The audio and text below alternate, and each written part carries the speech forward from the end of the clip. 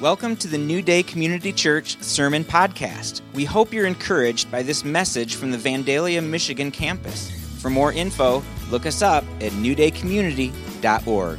Today, we are celebrating again the fourth Sunday in Advent. And this Christmas season, the Advent season, really, it's the time when we remind ourselves that this faith which we celebrate, this faith that we hold on to, is really permeated. It is filled, inside and out with joy. Right? It's supposed to be a faith of joy. David Wells, who is a Catholic speaker and teacher, he said this recently. He said, "Don't take this the wrong way, but the hallmark of good evangelization, strangely, is people enjoying themselves. When was the last time misery converted anybody?" That's a good word, David Wells. Right? We have this false understanding, right, that Christianity is this faith of misery. Oh, it's heavy and it's hard. There's a movie that I'm not recommending. It's called Monty Python's Search of the Holy Grail. It's from 1979 or something, so it's not worth watching. But there's this scene where there's these monks, right? There's these monks, and they're wearing these kind of drab, brownish, gray cloaks or whatever, and they have these pieces of wood in their hand, and they're just walking through these muddy, dirty, medieval villages where people have the plague. It's terrible, and they're just chanting in Latin, and periodically they smack themselves over the head with this piece of wood, right?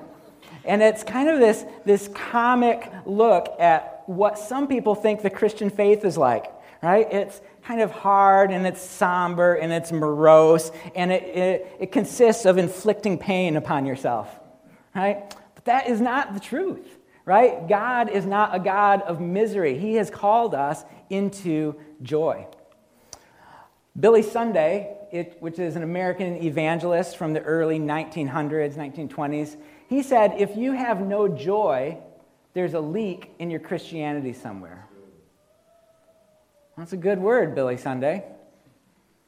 And it makes me think, I'm like, is there a leak in my Christianity somewhere?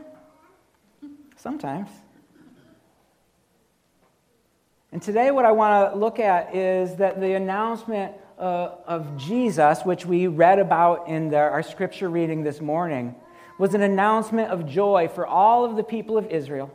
And it was an announcement of joy for everybody in the world. And it is an announcement of joy for each and every one of us today. Joy.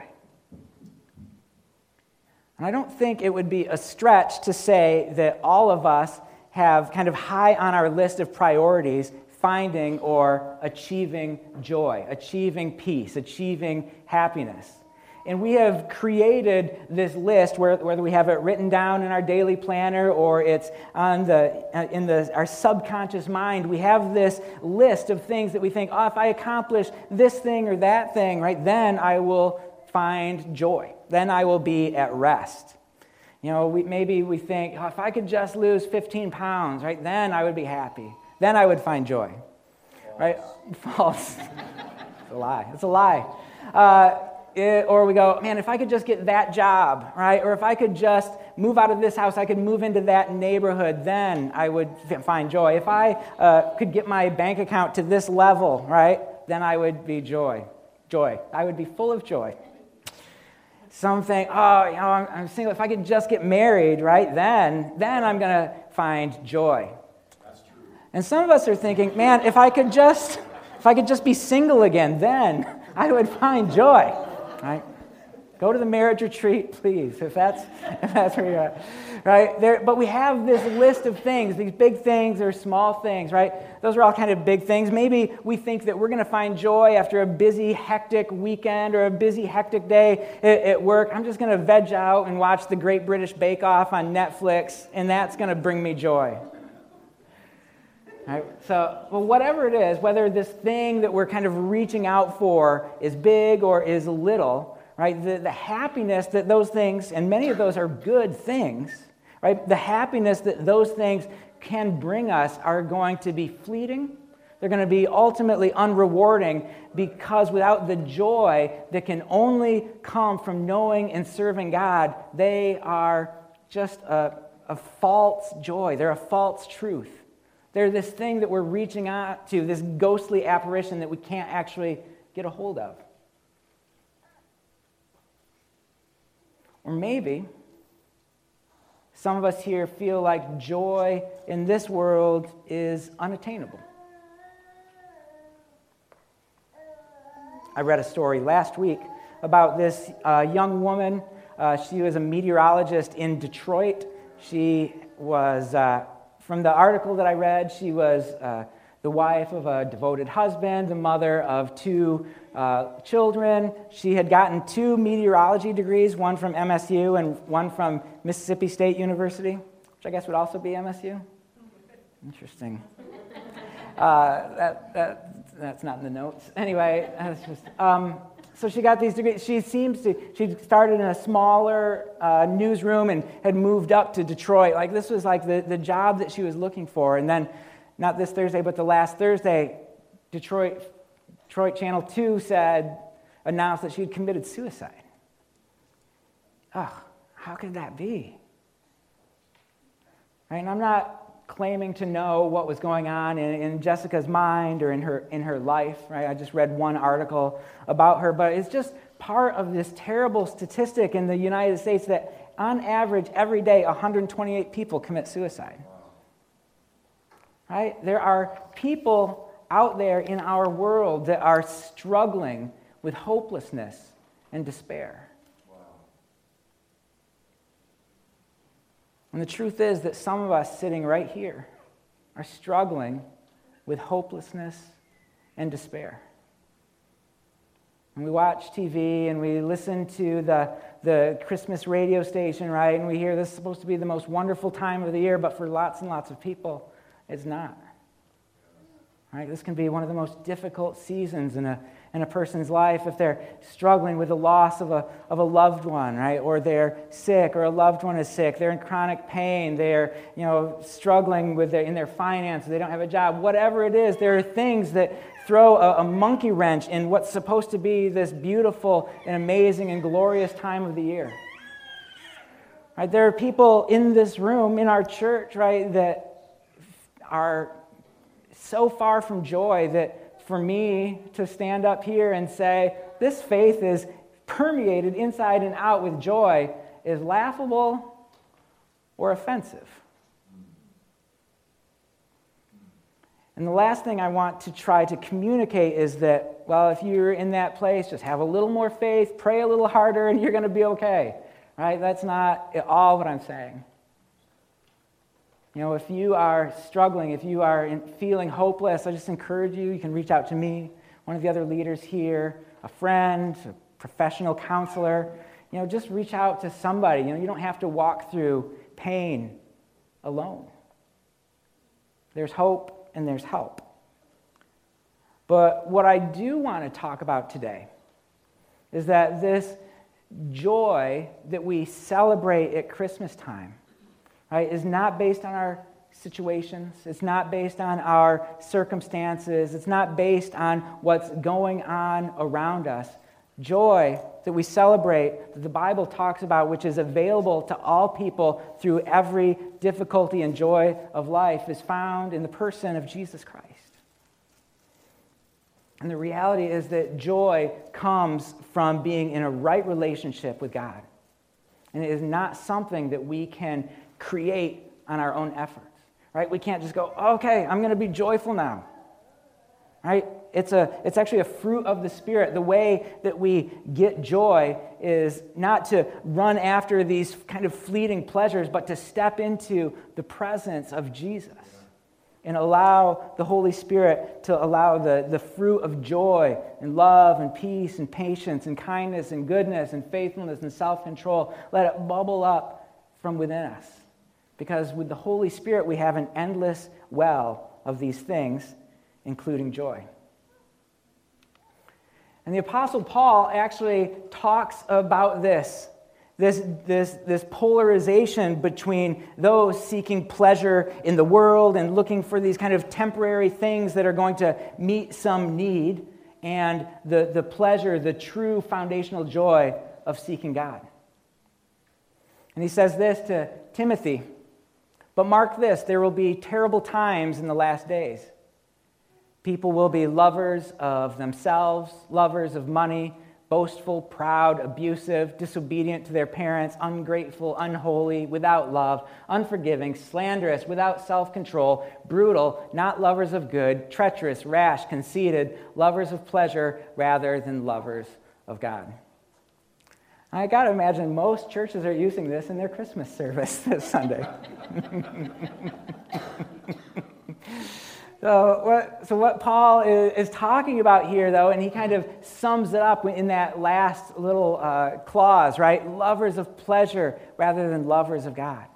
Right? Paul believed he was living in the last days. And as he looked around in his culture and his time, he saw people acting like this. Lovers of themselves, lovers of money, boastful, proud. The worst thing ever, disobedient to parents. Can you imagine somebody being disobedient to a parent? Ooh, creepy, right?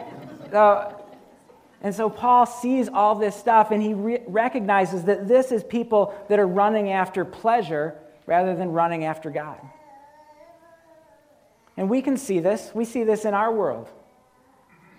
People like this running around, loving themselves, being unforgiving, slandering. And a lot of times, we see this person staring at us in the mirror in the morning. You know, as I was preparing this message and pondering joy and pondering, running after earthly pleasures rather than running after the presence and the knowledge and the service of God, I realized how often I can try to fake myself out by thinking that, if I get this thing or if I do this thing or if I put this person down, I'm going to feel better about myself. And that's this garbage, right, that ends up being leaving you empty and hopeless and in despair. Right? It's only when we find our foundation in our center in knowing and serving Jesus that all good things are able to be enjoyed. And so Paul warns Timothy, and I'm warning you to avoid people like this and to avoid being a person like this. Right? Find your joy in seeking God first. Because God really wants us to be happy. He wants us to find the fullness of joy.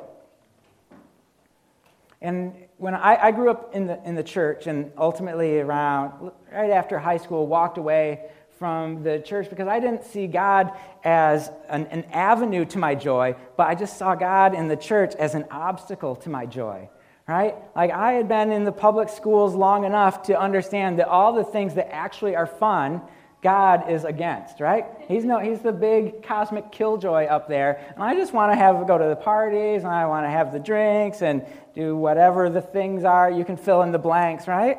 And I thought that is what's going to bring me joy. So we walked away from the church and just started living that lifestyle of partying and drinking. And I was in a rock band. I had long hair. I was a real cool dude. And I thought it was going to make me happy, right? But when I think back to that season of life, it was just so dark and heavy, and just remember feeling lethargic. And there were moments when, that was fun. Going to that party was a good time, but ultimately, it was just so meaningless. Nothing that I thought was going to bring me joy did in any meaningful or lasting way.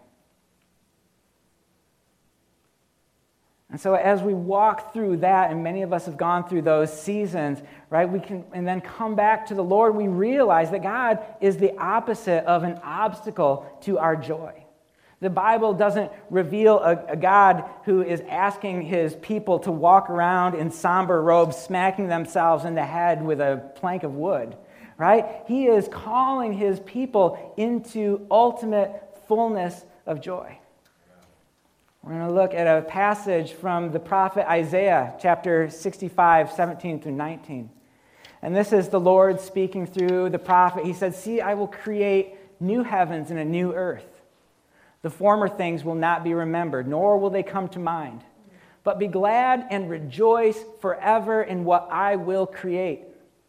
For I will create Jerusalem to be a delight and its people a joy. I will rejoice over Jerusalem and take delight in my people. The sound of weeping and crying will be heard in it no more.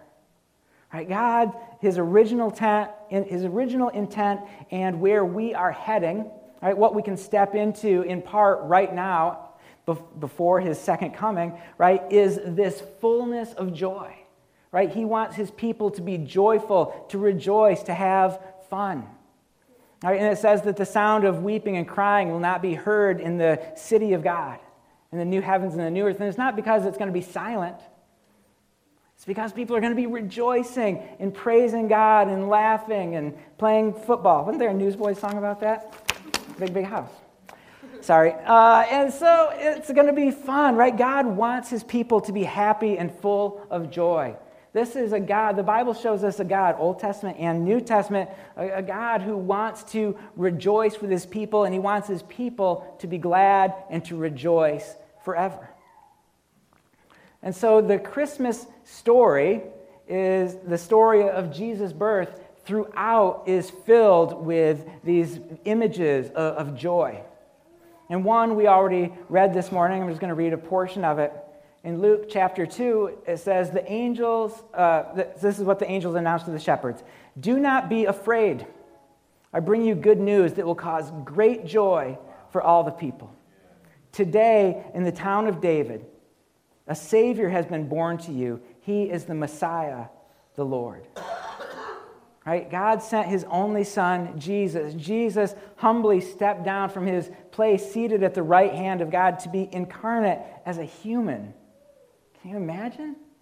I mean, we can't imagine.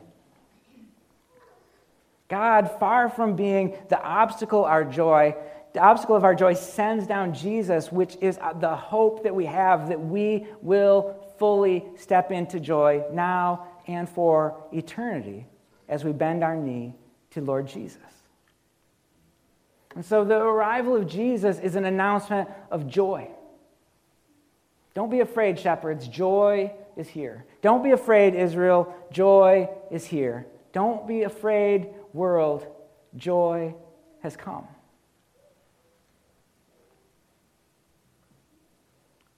Is that enough Christmas? Okay. 33 years later, we're going to come back to the Christmas story in a second. Fear not. 33 years later, Jesus is talking to his disciples in the Gospel of John. This is recorded in chapter 15.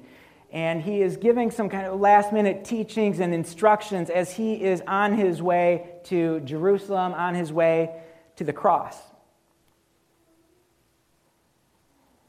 And in this passage, he shows his disciples how they can step into the fullness of joy. Jesus says, as the Father has loved me, so have I loved you. Now remain in my love. If you keep my commands, you will remain in my love, just as I have kept my Father's commands and remain in his love. I have told you this so that my joy may be in you and that your joy may be complete. So Jesus instructs his disciples to remain in his love. Because if you imagine this scene, these guys have spent the last 3 years walking around with Jesus, seeing him healing, seeing him teaching, right? Spending nights in the wilderness with him, watching him open the eyes of the blind man. And now Jesus has multiple times said, I'm going away, I'm going away. You're not going to see me. Where I go, you cannot follow. He tells them, remain in my love. And this word remain isn't a suggestion. It's not just kind of an idea that Jesus has. This is an imperative verb. This is a command from Jesus. He's saying, now I'm leaving. Remain in my love. And what are some of the other things that they could have been remaining in? right? They are watching their Lord and Savior abandon them, leave them. They could remain in this feeling of abandonment. They could remain in feeling alone. They could remain in feeling forgotten. Maybe they could have remained in religiosity. They could remain in hopelessness. They remain in fear. What if the Romans come for us next, right? There's so many things that they could have remained in that would make sense in that scenario, but Jesus says, remain in my love. Then he tells them, how are you going to do that? You will remain if you keep my commands. If you keep my commands, you will remain in my love. And so as we submit our lives to Jesus, as we obey his commands just like Jesus obeyed his Father's commands, not just into blessing and joy and happiness, but right through really crappy stuff. Like this is right before Jesus is kneeling in the garden saying, Father, if there's any way for this cup to pass from me, let your will be done. Right? He doesn't want to endure this cross. But then in Hebrews it says, for the joy set before him, he endured the cross. So even in the midst of that painful situation, even in the darkness of the cross, right, Jesus holds on to joy as he obeys and submits to the Father. Because joy doesn't come from our circumstances. Nobody would say that Gethsemane is a fun place to be. Joy comes from obeying, knowing, serving our God. And then in verse 11 here, Jesus shares the results of this obedient remaining in his love. He says, if you remain by keeping my commands, do it so that my joy may be in you, and that your joy may be complete. This joy that Jesus, the Son of God, had throughout his entire life, his entire ministry, his entire eternity, right? That joy, the divine joy, is given to us, right? As we remain, this verb is not something that we do, right? It's the joy may be put in you. It is something that we receive as we step into Christ, as we step into his presence. His joy is poured into us. And Jesus says, and I'm going to make your joy complete. Right? This is the fullness of joy. The fullness of joy that is a consequence of living in Christ that can never be found anywhere else. It is going to be overflowing. It's going to be abundant. This word that Jesus uses here, your joy may be complete, is also used by Jesus in this parable in Matthew 13. In this parable, in Matthew 13, Jesus says, once again, the kingdom of heaven is like a net that was let down into the lake and caught all kinds of fish. When it was full, the fishermen pulled it up on the shore. And the fullness that Jesus is talking about here is overflowing. It is complete. It is satisfied. There's no room for any more. Right? And so they're done with their catch. This is a picture of a full net of fish. Right? And it's overflowing. These guys, they don't look super happy. But fish are kind of stinky and gross, I imagine, in this scene. Right? Joy is not stinky and gross. The point being that joy is overflowing and abundant. That's a great analogy, Mark. Well done. But right, it's this idea that there's this never-ending completeness to the joy that Jesus gives us, that we find in him. Right? And what we learn from these passages is that joy is not a requirement of Christ followers, but it is a consequence of living in Christ. Joy is not a requirement of Christ followers. It is a consequence of living in Christ.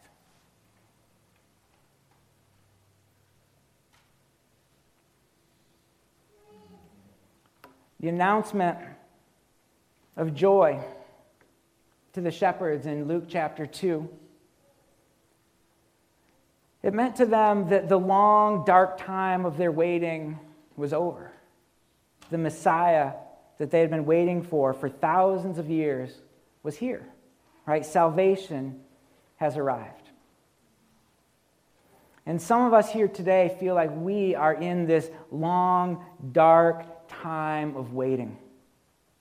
It may seem that the Lord is far away, that he is unattentive, that he is unresponsive.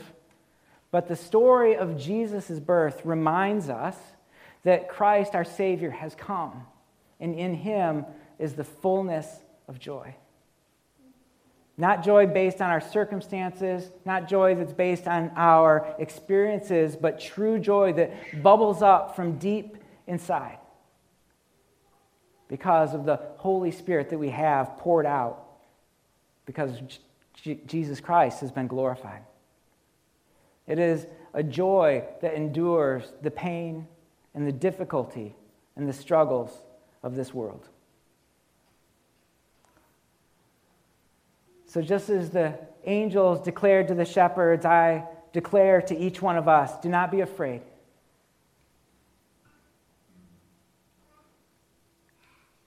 I bring you good news that will cause great joy for all the people. Jesus Christ is born. And so if you are struggling today, if this season is far from the most wonderful time of the year, I just encourage you just to step further into Jesus. Not to fake it, not to pretend like everything's okay, but to step into Jesus and say, Jesus, I need your joy today. Jesus, as I submit to you, I need your peace and your love. I need to be reminded that we have an eternal hope in you. And in that place, today, we rejoice. Let's pray. Father God, we thank you so much for sending Jesus.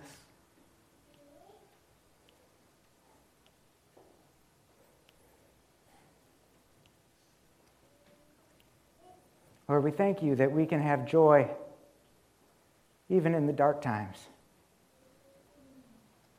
Even in the valley of the shadow of death, we know that you are with us and that you are for us. And in that we rejoice. Lord, we celebrate your birth and we look forward to your second coming. Lord, we are so grateful that we have an eternal hope in you. Lord, that though that may seem dark now, the Christmas season, the birth of our Savior Jesus shows us that there is hope and that there is life and that there is joy. And we say, Jesus, come quickly. Lord, I pray that every person here would have a joyous Christmas season. Lord, and that you would meet each and every one, that you would be a very real and present help for each one. In your name we pray. Amen. Amen. Well, that was supposed to be a joyful ending. Sorry. Yes, well, we do rejoice in Jesus. I'm just so thankful for you guys coming and celebrating with us.